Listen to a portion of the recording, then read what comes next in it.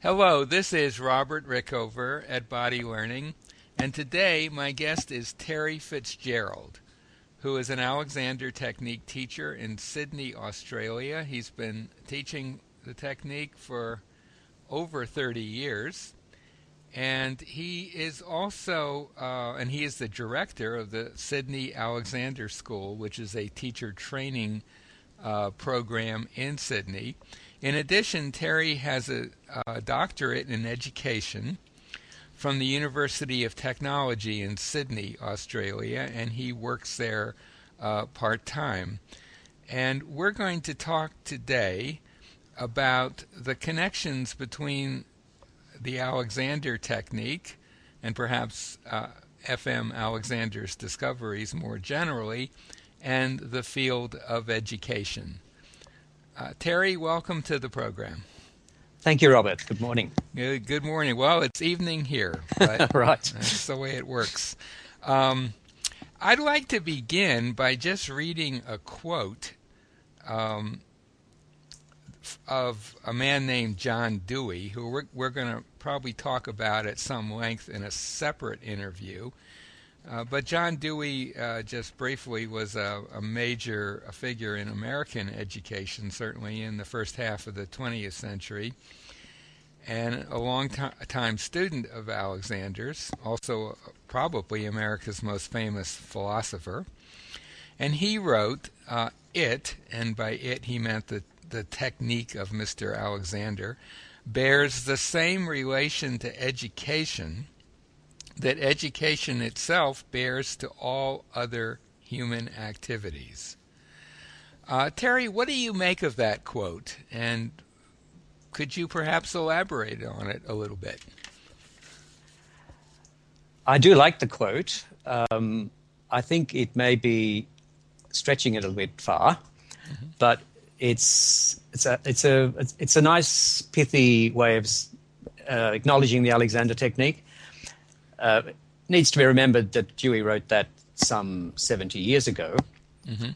So educational theory may have moved on a bit, and I'm not sure how many of the top-ranking educators in the developed world would have even heard of Alexander. Dewey's starting to make a bit more of a comeback, I'm finding. But it may be stretching it, but why not? Mm-hmm. I think. So I quote it myself quite a lot. Right.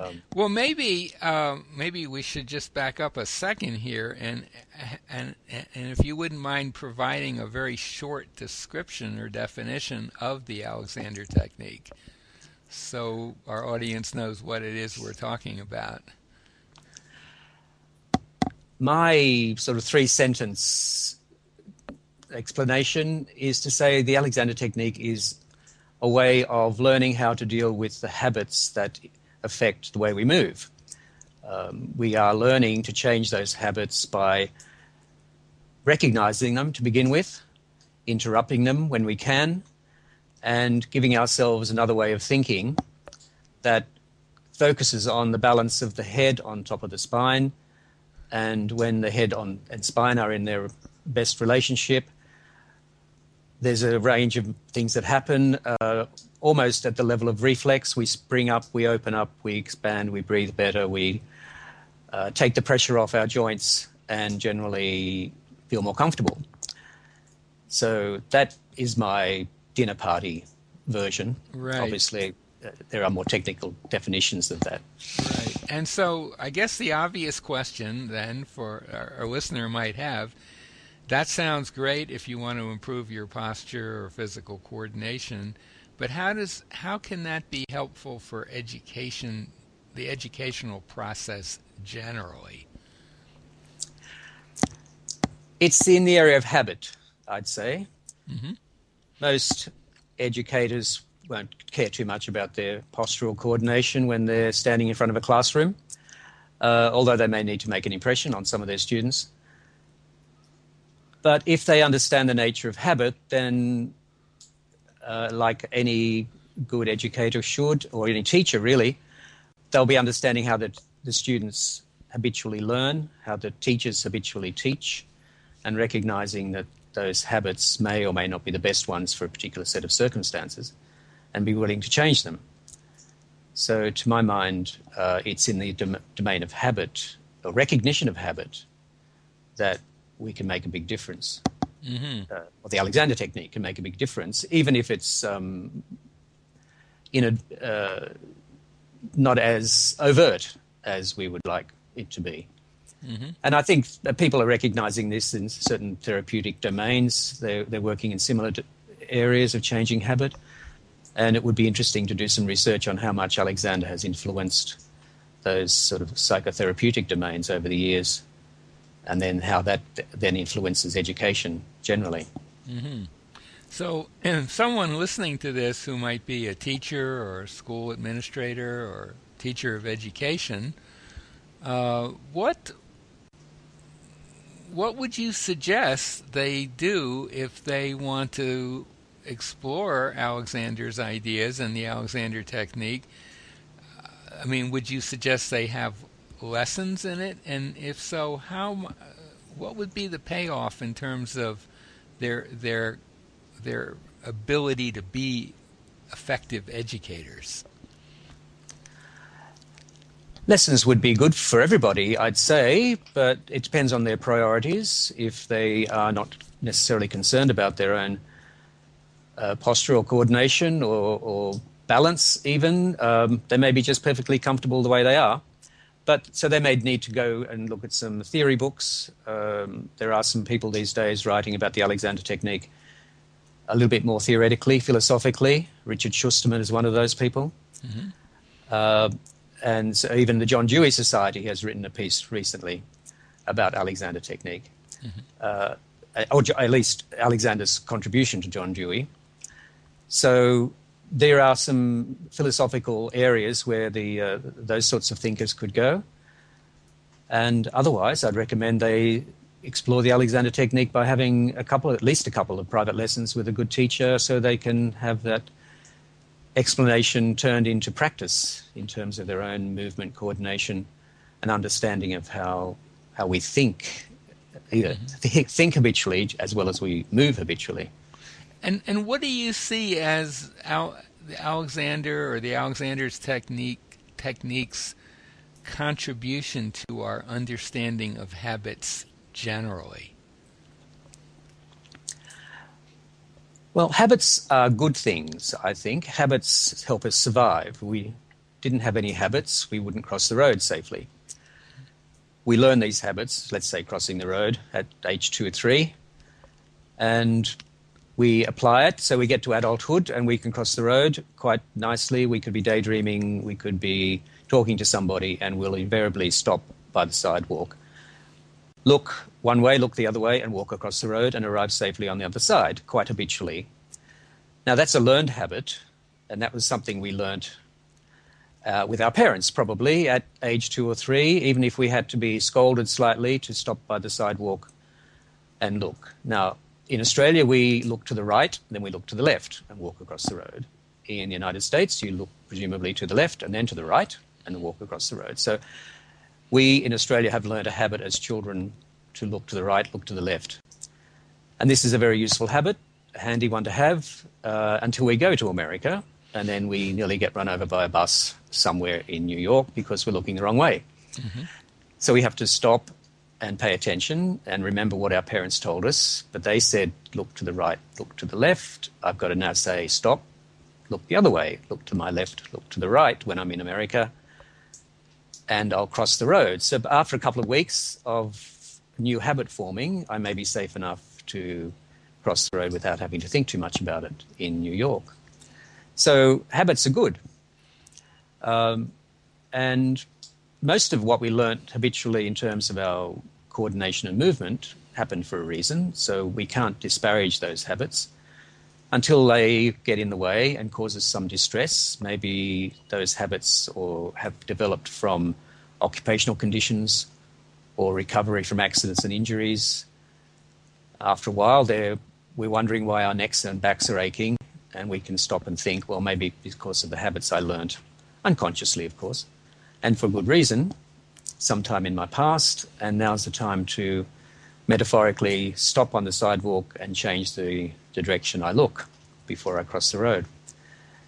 So that's how I think of habits broadly. And habits, the way we learn habits at school, teachers teaching habits, their own teaching habits become part of our learning patterns unconsciously. And so a good educator will be able to interrupt, teach the students how to stop, pay attention, look the other way, even in elementary educational areas. So that's how I would apply it more broadly to education. If we think of education being in classroom-style teaching, but of course education is much more complex than that. Right. So, I mean, do you see a major benefit then for educators to simply be aware of the process of habit formation and how it can affect ways in which a student approaches a learning process? Yes, very much. Educators will be doing that these days. In theory, at least, people are looking at learning styles, teaching styles. Styles could be another word for habit. These meaning the things we're doing less than consciously. So once we can become aware of our learning style or our teaching style, we can either embrace it and use it quite powerfully, or we could interrupt it and develop new styles so that we can learn new things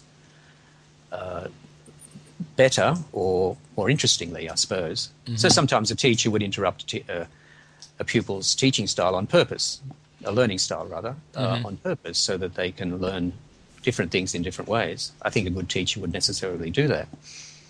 And so do you think that some exposure to the Alexander technique or to Alexander's ideas would make it more likely that a teacher would be sensitive to those issues and would perhaps be more willing to adapt his or her teaching style, recognizing that maybe that style isn't right for this group of students? Well, that's been my experience myself. But I've met many teachers, professors, academics at a university level these days who will probably never have even heard of the technique. Or if they have, they've not had lessons, yet they understand that principle of teaching styles and learning styles. I don't think the Alexander technique has a monopoly on that concept. No, but on the other hand, most teachings today is still done in person, I guess, or a lot of teaching is done in person, and so the way in which a teacher holds him or herself, maintains their posture and how they move, probably has some relation to their teaching style or to the way students perceive them. That could be a factor, right? Oh, I agree with that, yes. Interestingly, last semester at the university where I sometimes do some casual teaching, I was doing distance education. So I never saw my students. We were communicating by computer, by email, for a whole semester. Some of them were in far distant countries. So they wouldn't have seen me. They wouldn't have possibly not even seen my face. So I can only presume that how I sat at my computer would have influenced my communication style, but I can't prove that. It'd be fun to think so. So, is there anything else that you would like to say on this general topic that may be addressing educators or people in that field that would motivate them to, if they haven't heard of the Alexander technique or F. Matthias Alexander, to do a little reading or perhaps even take a lesson or two? Anything else that you can think of that we haven't touched upon? Yes, I would encourage people to investigate John Dewey more. certainly in Australia, he's becoming rather better known. The United States, of course, he's one of the champions. Australian education, I think, has largely been influenced through the British feedback. So even there, John Dewey's becoming better known, and his relationship with Alexander deserves to be understood. When I say relationship, Alexander taught John Dewey from about 1916 for quite a number of years. They were firm friends, and John Dewey's writings after that time often acknowledge Alexander's contribution to them. And John Dewey himself wrote the forewords to 3 of Alexander's books. Mm-hmm. So there's a profound interaction there, and even though people may not have heard of Alexander, if they study Dewey's works post-1916, you'll be able to pick up a lot of what Alexander was trying to get at as you embrace John Dewey. Mm-hmm. So that's a way in, I think, in the education area. Mm-hmm. They may not have heard of Alexander, and he may not have the academic capital for a lot of academic types, but John Dewey does. So I always encourage people to read John Dewey as much as they can. Right. And it's interesting, I believe it was John Dewey's second wife who was interviewed sometime after he died, I believe by Frank Pierce Jones, and she said that he always maintained that one of the, apart from sort of the physical health benefits that he achieved from his lessons with Alexander, that one of the things that he noticed was that after having had exposure to the technique, he found he was able to engage in discussions without the need to I'm trying to remember how she put it, but without the need to grab on to previous ideas and hold them no matter what. I think what she was saying is he was sort of more open-minded. He was able to engage in dialogue with people and perhaps allow his mind to be changed by new information more easily than had been the case before.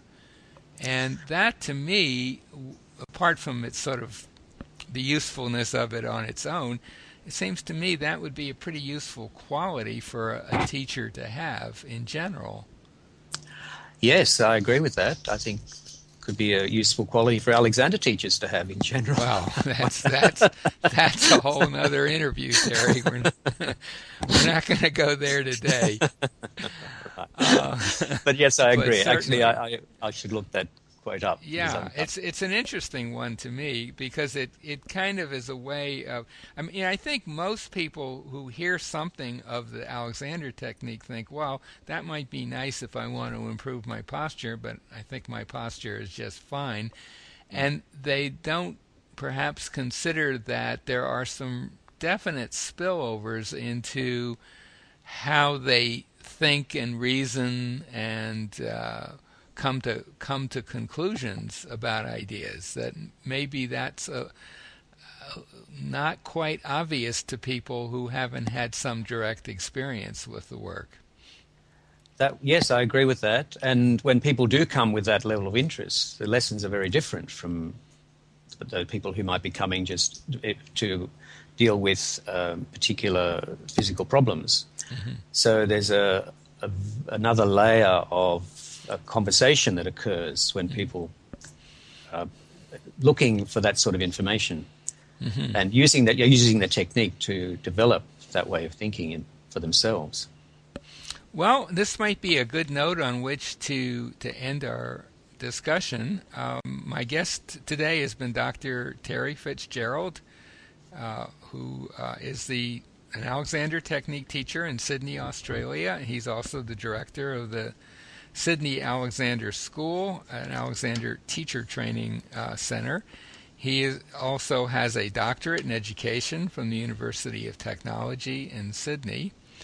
And if anything that we've been talking about interests you, certainly if you live in Sydney, give Terry a call. We'll put a link to his website by the interview.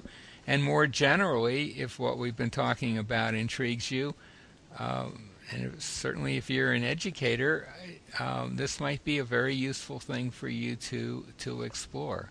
Terry, thank you so much for being on the show today. You're very welcome, Robert. Thank you.